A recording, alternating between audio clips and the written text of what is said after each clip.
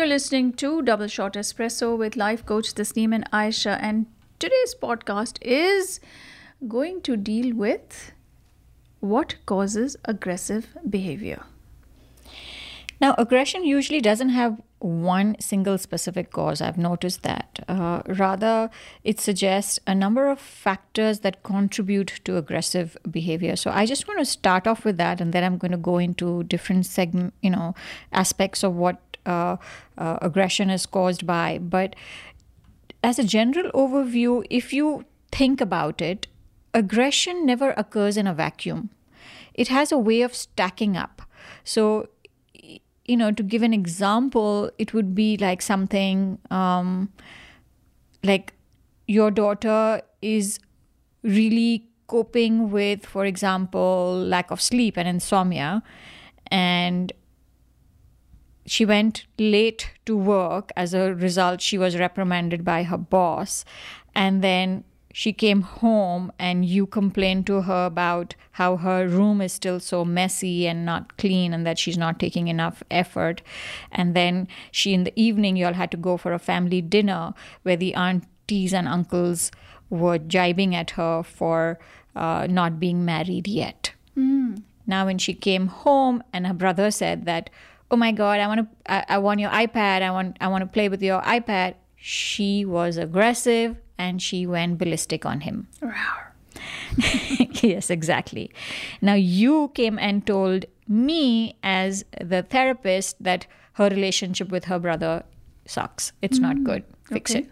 Okay. The reason is not her relationship with her brother. Her relation is a stack up of various aspects which has led to aggressive behavior, and which mainly is coming out with the brother. Maybe the brother is younger, they have that sibling thingy going on, and therefore you're seeing it only in that relationship, the aggressive behavior. But the root of that aggressive behavior could be something entirely different. It could be a physical health issue, it could be a mental health issue, it could be a work-related issue, feeling lack of self-worth or lack of appreciation, which is actually having her react. So first, right off the bat, I think we need to recognize that aggression does not happen in a vacuum. It is usually a stack of events or circumstances which then lead to that outcome or behavior. And I think you mentioned something very important. You feel disrespected or you feel underappreciated, and then you tend to lash out at that person, whereas that may not have been the intention at all, right? Absolutely. And the other very important point is, the poor brother was there at the wrong place at the wrong time, right? And the third aspect of this whole thing is that you also will lash out at people nearest to you. Yeah. We see this all the time. Yes. And the ones that you know that you may get away with. Yeah. Very important point.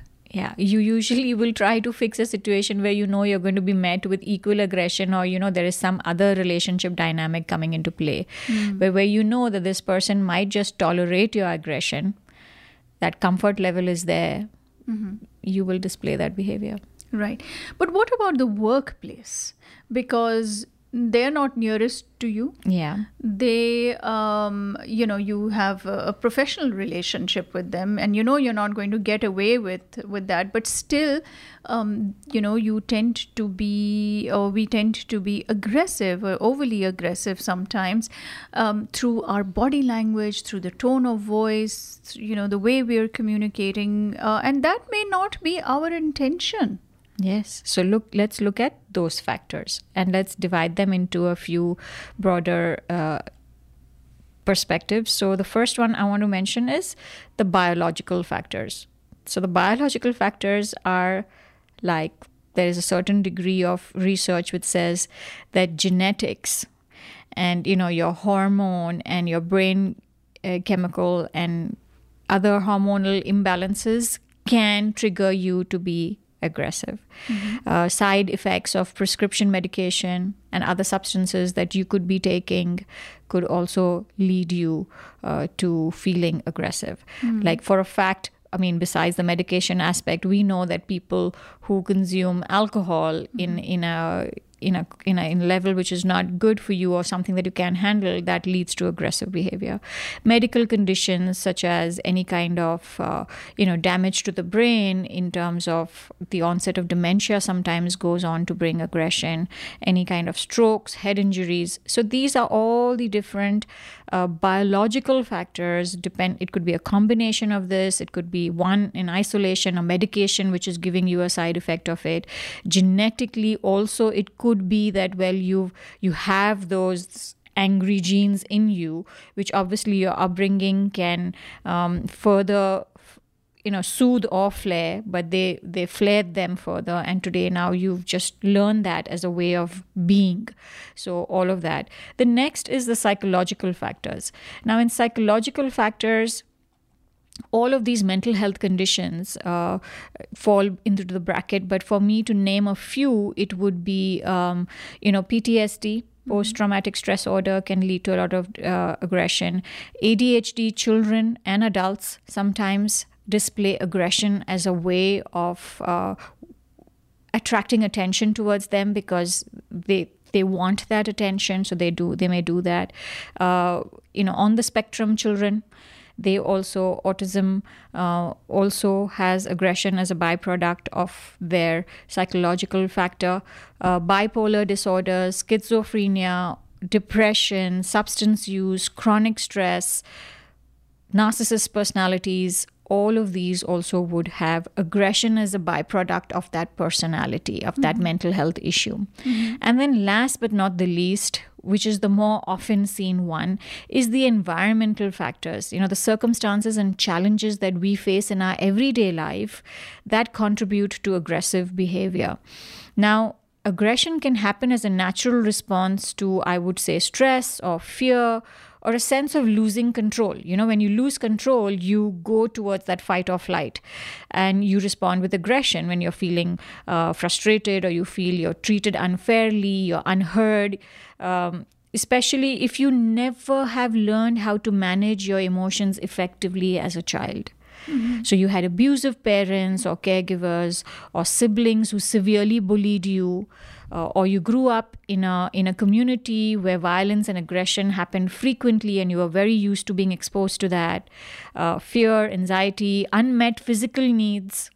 You were silenced too much as a child. Your voice was never heard. So now in a bid to be heard, you use aggressiveness as a way to be heard.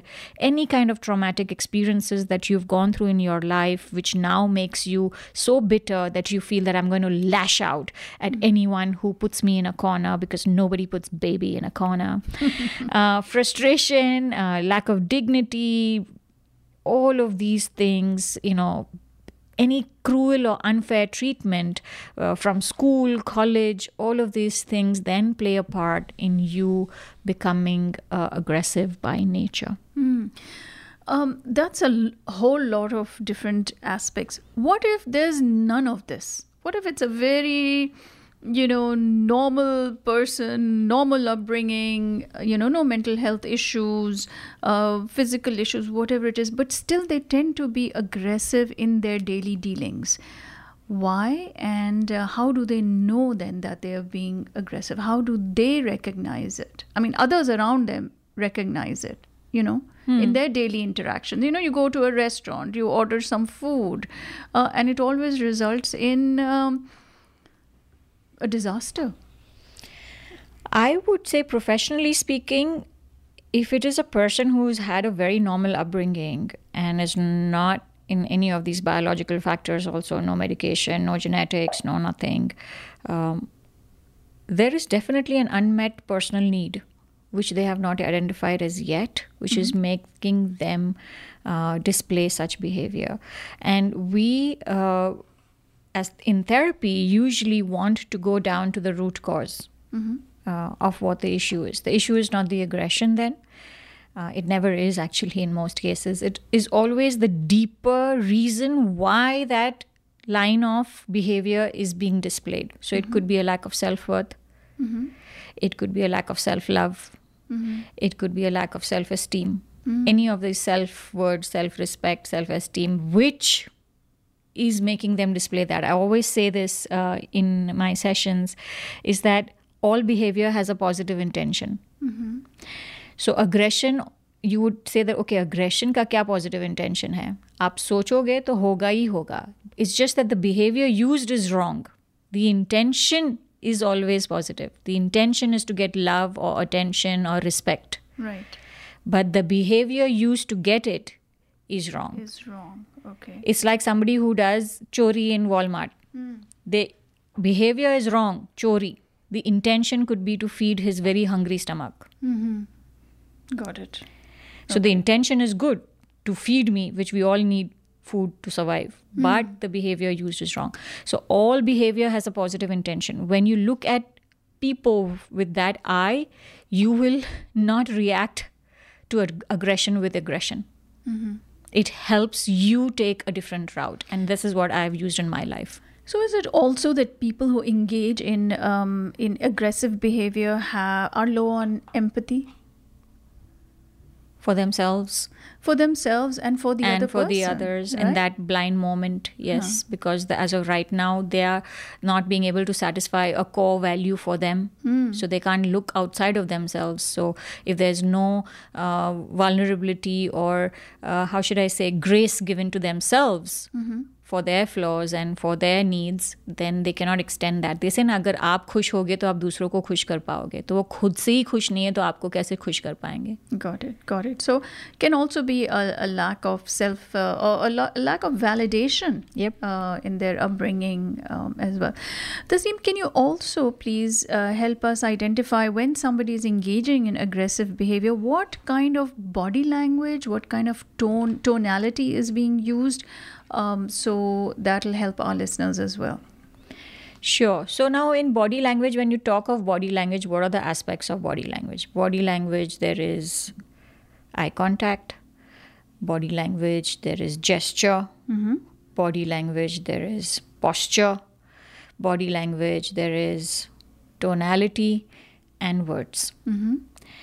Now, in gesture, obviously, with aggressive behavior, there'll be a lot of pointing, there'll be a lot of abrupt, big hand gestures. So that it's not open body language, it's closed, but it's also a lot of insinuating body language with a lot of finger pointing, a lot of deliberate, jerky movements of your parts of your body, which express aggression. Your eye contact will be very dilated. So your eyes will be dilated. You'll be staring, not looking. There's a difference with holding eye contact in an assertive conversation vis-a-vis staring a person down in an aggressive conversation. So with, big eyes and just staring a person down. Your posture will be very intimidating. So हमारे इर्द गिर्द एक बोलते हैं ना, एक space होती है, पर्सनल स्पेस. आप वो पर्सनल स्पेस को इंक्रोच करोगे कभी कभी when you're being aggressive. So you will step very close to the person. You'll be glaring down at them with those big hand gestures and hand movements, which obviously then makes it very intimidating. So gesture, posture, eye contact, and your tonality. Your tonality will definitely not be monotone or a more pleasing tone of voice. It'll be loud, or it'll be very broken in the sense there'll be high pitch and low pitch and high pitch and low pitch, which doesn't make it very easy on the ears to process that information. And the choice of words will be more blaming. It will be more about you did this, you never do that, you always do that. So they usually go for all or nothing kind of an approach when you're aggressive. They don't stick to the situation. They use that situation to sum it up that therefore you never do it. And it's all you. Got it. It's not a two-way street. Yeah. Got it. All right. So you're listening to Double Shot Espresso on Radio Azad, and we are talking about being aggressive versus being assertive.